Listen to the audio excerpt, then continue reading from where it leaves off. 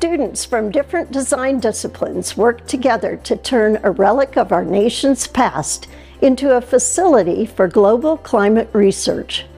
An abandoned missile site near Seward, Nebraska offers students in Associate Professor Brian Kelly's Design 410 Collaborate Studio a rare opportunity. So the students are designing a renovation of an Atlas F missile silo from the 1960s Cold War vintage era. It is a project that is part of the Grand Challenges program here at UNL.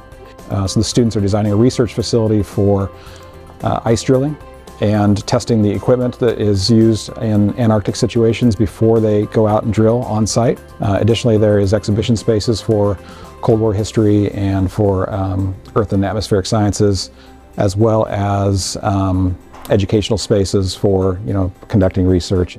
So the silo is a 180-foot deep by 50-foot diameter cylinder in the ground. So it is an empty space right now filled with approximately 7 million gallons of water. It's a challenge of trying to figure out how to use this really substantial piece of concrete that's in the ground, which is the silo itself, and then being able to add on to that with new facilities. Students in architecture, landscape architecture, and interior design work side by side to solve whatever problems come up during the renovation. Our team has landscape architecture, students architecture, and then interior design. I will say something and then the input is usually something that I hadn't thought about before. So they're all considered together, and that's strange, but it's also exciting because I get to get all those different perspectives at the same time.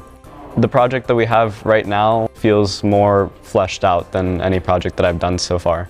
So I think that kind of speaks to having all three disciplines in one project.